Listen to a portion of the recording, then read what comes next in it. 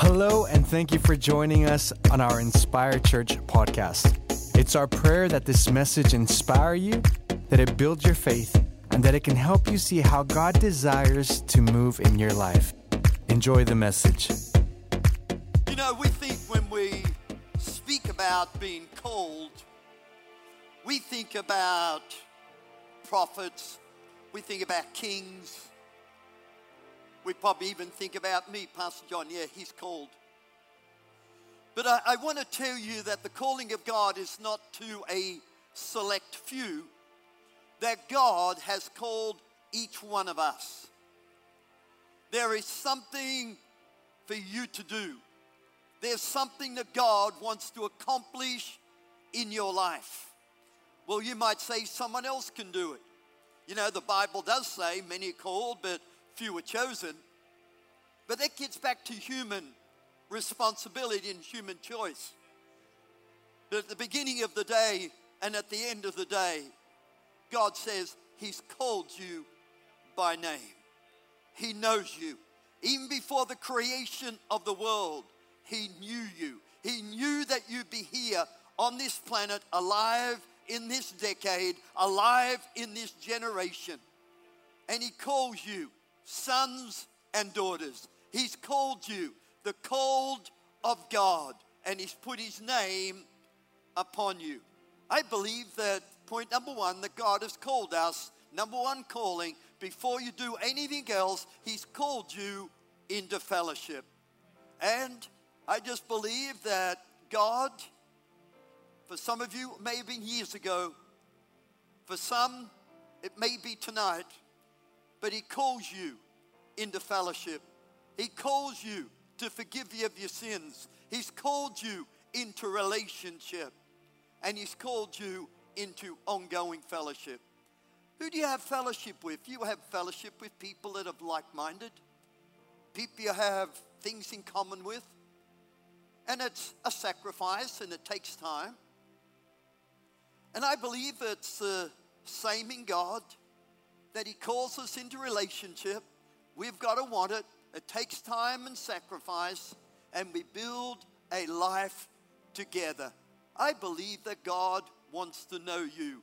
And I believe within our heart, as you get to know God, you know the sweetness and the joy and the fulfillment and the satisfaction of His presence.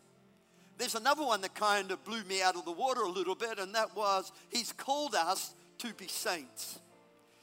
Yeah, there's not once that my wife has ever looked into my beautiful pink eyes and says, "You are a saint." She's called me many things, but saint is not one of them. Can you believe there's no one on my staff that's ever called me Saint John? I believe it's applicable, but it's kind of never, ever happened. Saints. But the Bible says in 1 Corinthians that He calls us saints. And we've been called into sainthood. I said, oh boy, let's wind up the pressure tonight. John, what are you doing? You know, it's okay that we've been called into fellowship, but now you're calling me to say, God has called me to be a saint. And then we think of all of the saints, you know, St. Christopher, St. Peter, and all that, and you kind of think, man, I'm not in that league. That to be called a saint basically is to be called that you are separate. He separated you. You know, tonight we're speaking about living cold. The name of our series is different. That's the name of the series, different. You know, you may have a relative, you may have someone at work, and you say they're a little bit different. But what we're saying is they're a bit weird. But when I'm talking about that we are called to be different, we are not called to be weird. We are called to be carriers of the good news of God. We are called to be carriers of the grace of God. We are called, man, to be the light, to be the salt in our world where there needs some saltiness, where they need some seasoning, where they need some flavoring, where they need some light to shine in the darkness. And God has called us into fellowship. He's called us to be saints. And number 3, He's called us to have a sense of identity. He says he's called you by name. He knows all about you. Get this, he knows how many hairs are on your head.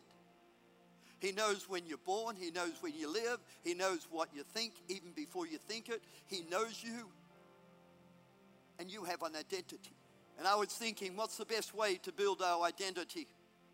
This is what I've learned over the years, because I've tried to be like so many people. I've tried to fit in to so many places. Try to be cool. And there's nothing wrong with being cool. But it says in Luke 2:52 that Jesus grew in favor with God and man. If you want to find your identity, if you want to be a person that finds yourself, have a desire that you're going to please God. That you're going to be the person that God wants you to be. That we're not trying to be like someone else wants us to be on Instagram or Facebook. We're not trying to copy them. No, we're just living in our lane. Yeah, we may be impressed. They may mold us a little bit in fashion style, but I am my own person. I'm made in the image and likeness of God. I have my identity. There's no one like me. Thank God there's no one that quite looks like me. There's no one that has my same fingerprint. There's no one that has my same personality. There's no one that has the same expression in life, and that is you. There's only one you, and the way you find you is keep following after Jesus. The more you become like Jesus, the more you are freer to find who you are. I believe also that you are called to make God famous where you are. Sometimes we're thinking, oh boy, when I get that other job, or when I get into that relationship. Now, I believe that God calls you to make God famous where you are. In your work, in your family, in your relationships, in your marriage, with your children, in your school, in your university, no matter where you are, man, understand that God has placed you there and you are to make God famous. You're probably the only Bible people read. You know, we are living epistles. You've got Matthew, Mark, Luke, John. Then you got James. Then you got Jane. Then you got Frida. Then you got Kelly. Then you got Ali. Then we got you. Make God famous. You've been called to do that.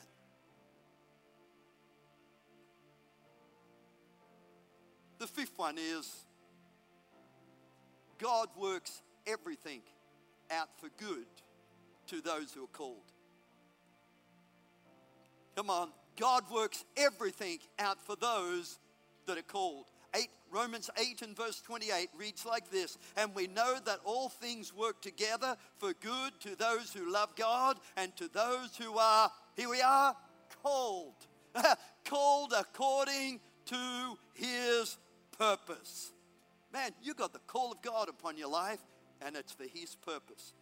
Does that mean that I don't have a purpose? We'll talk about that in a moment. I believe that God puts dreams, God puts desires in your heart, and many times as we pursue them, you know, we begin to lock into a bigger way in the purposes of God for our life. But listen to this, everything works out for good.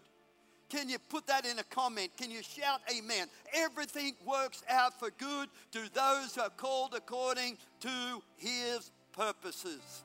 We can hang on to God through the good, the bad, the ugly, and in the end, it will turn out for good.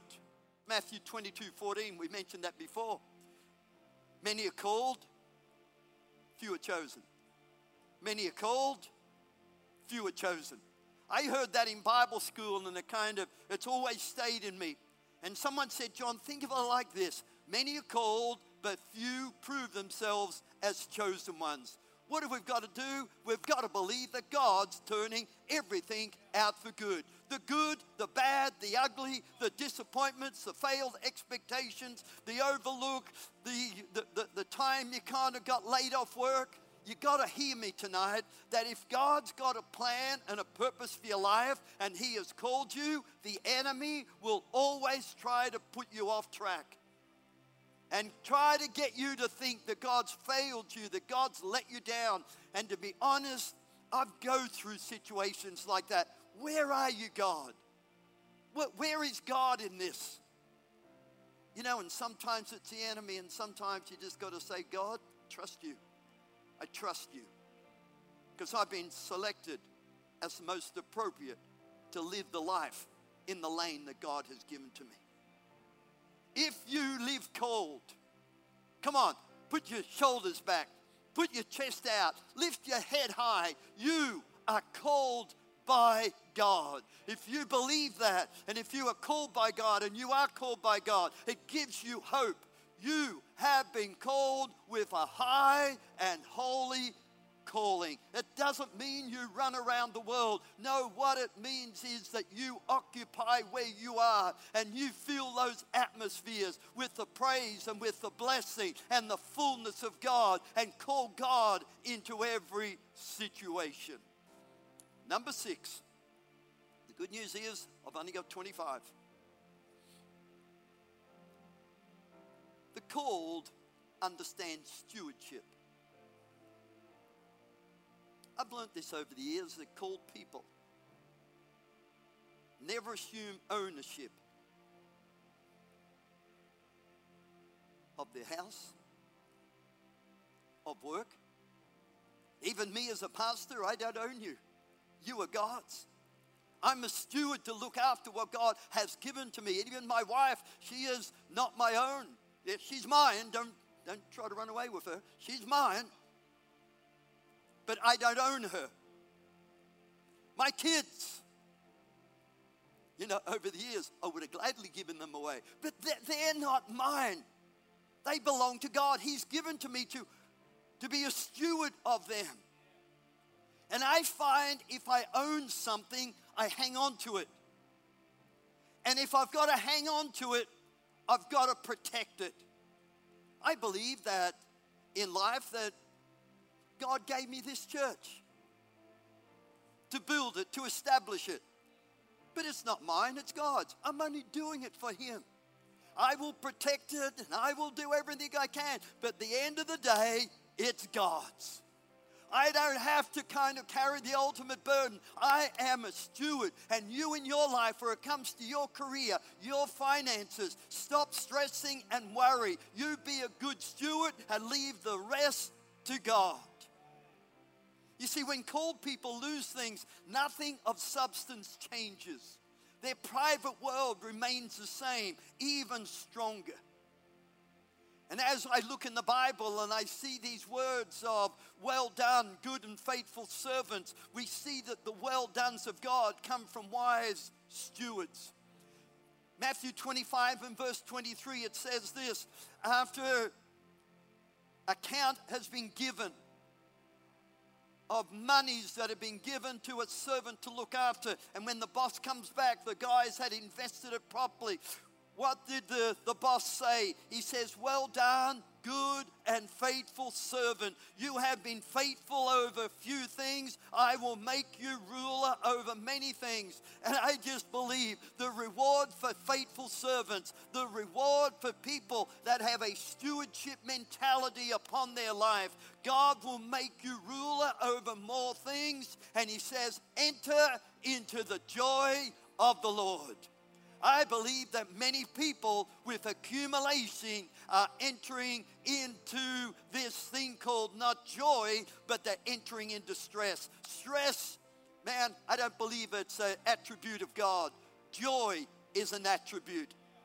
Have I got all this in the bag? No, but I'm going forward to live as a called person. Even in my work, I try to separate my role from my person. Who am I? I'm John. Where are you from, John? I'm just from a little town. What was your education? Not much. How did you get to where you are? Don't know. Had a desire, educated. God brought me in contact with the right people. But who are you? I'm just John. I just love people. I just get the opportunity to lead. I want to say this. that roles identify us, they don't define us. I am defined by I'm called of God. I am loved of God. Thank God for the opportunities I get. But it doesn't define who I am. I'm defined by the grace of God. I'm confined and refined by the character that God places within my life. John 3 and verse 20 says this, a man cannot receive nothing unless it has been given to him from heaven. Hey, called people are stewards. Hey, look after what you got. Look after it. But it's not yours, it's God's. My last point is this. Called people have a sense of commitment, not convenience. A sense of commitment, not sense of convenience.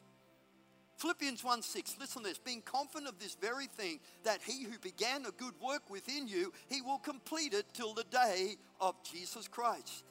I believe it takes confidence and it takes commitment to start something and to finish it. Philippians 2:4, let each of you look out not for your own interest, but also the interests of others. Man, it takes commitment to look beyond yourself to help others. Philippians 4 and verse 4-7, listen to this. Rejoice in the Lord. Come on. Rejoice in the Lord always. And again, I say rejoice. How are we going tonight? How are you going online? If you're rejoicing, say amen. If you're rejoicing in this building, why don't you shout hallelujah? There's 4. Let your gentleness be known to all men. The Lord is near. Now get this. Be anxious for nothing, but in everything by prayer and supplication with thanksgiving. Let your request be made known to God, and the peace of God that passes all understanding will guard your hearts and minds through Jesus Christ. Where did Paul write those letters? Being confident. Rejoice in the Lord always. I've got on my side note that he wrote them from Hawaii. Now, he wrote those letters in prison. In prison. How could he be the God who started good in work within you, who will complete it? In prison. Rejoice in the Lord always. Where are you, Paul? I'm in prison. Don't just look out for your own self, look out for others. Where are you, Paul? I'm in prison. You see, he was imprisoned, but he wasn't imprisoned. He kind of didn't live by a sense of convenience, he lived by a conviction. Conviction's not conviction, commitment's an interesting word. You know, whether it's the gym, I'm a convenient gym person. I've joined the gym twice over the last 2 years and gone none. I haven't been committed. In my home, in my family, in my church, even if it's mowing the lawn, man, if I'm not committed, nothing will ever get done. Coming to church, if I'm not committed, things will come up and will be inconvenient. See, we don't live our life by convenience. We live it as called people. We live it by conviction and commitment. See, as you look at being called, and this may be a bit of a strong word, but I believe things are different now. Things are not like they used to be. Our God is the same, but things have changed. And this I know, that those who live with a committed heart, listen, will outlive, outgive, and outperform those who live by convenience. I think that's worth repeating. Those who live with a committed heart will outlive, outgive, outperform those who live by convenience. There's no greater joy than to live with a committed heart. You're called to do that. Don't take this as condemnation. Take this as encouragement.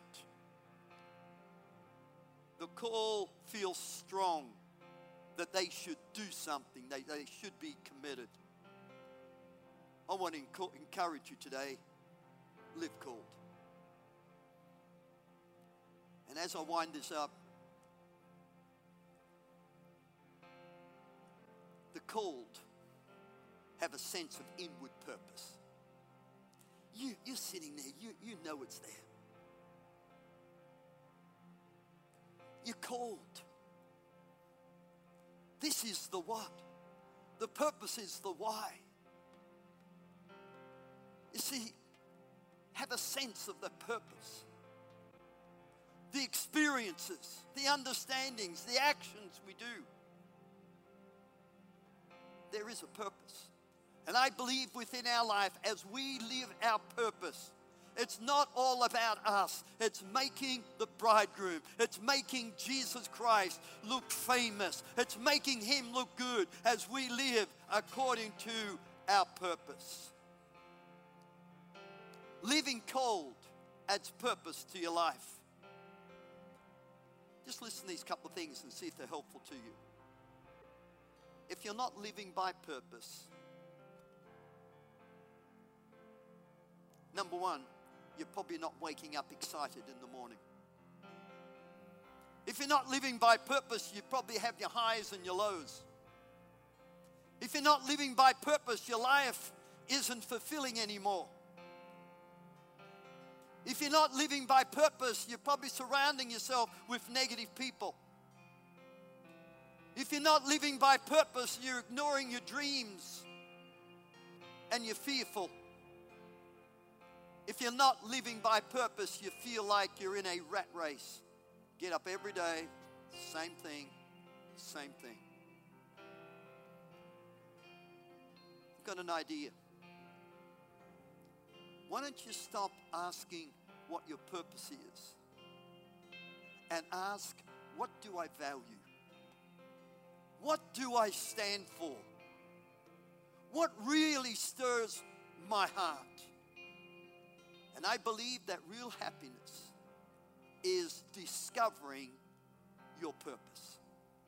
It's there. It's out there. God has called you, put his hand upon your life. There are desires. Go on the journey to discover your purpose.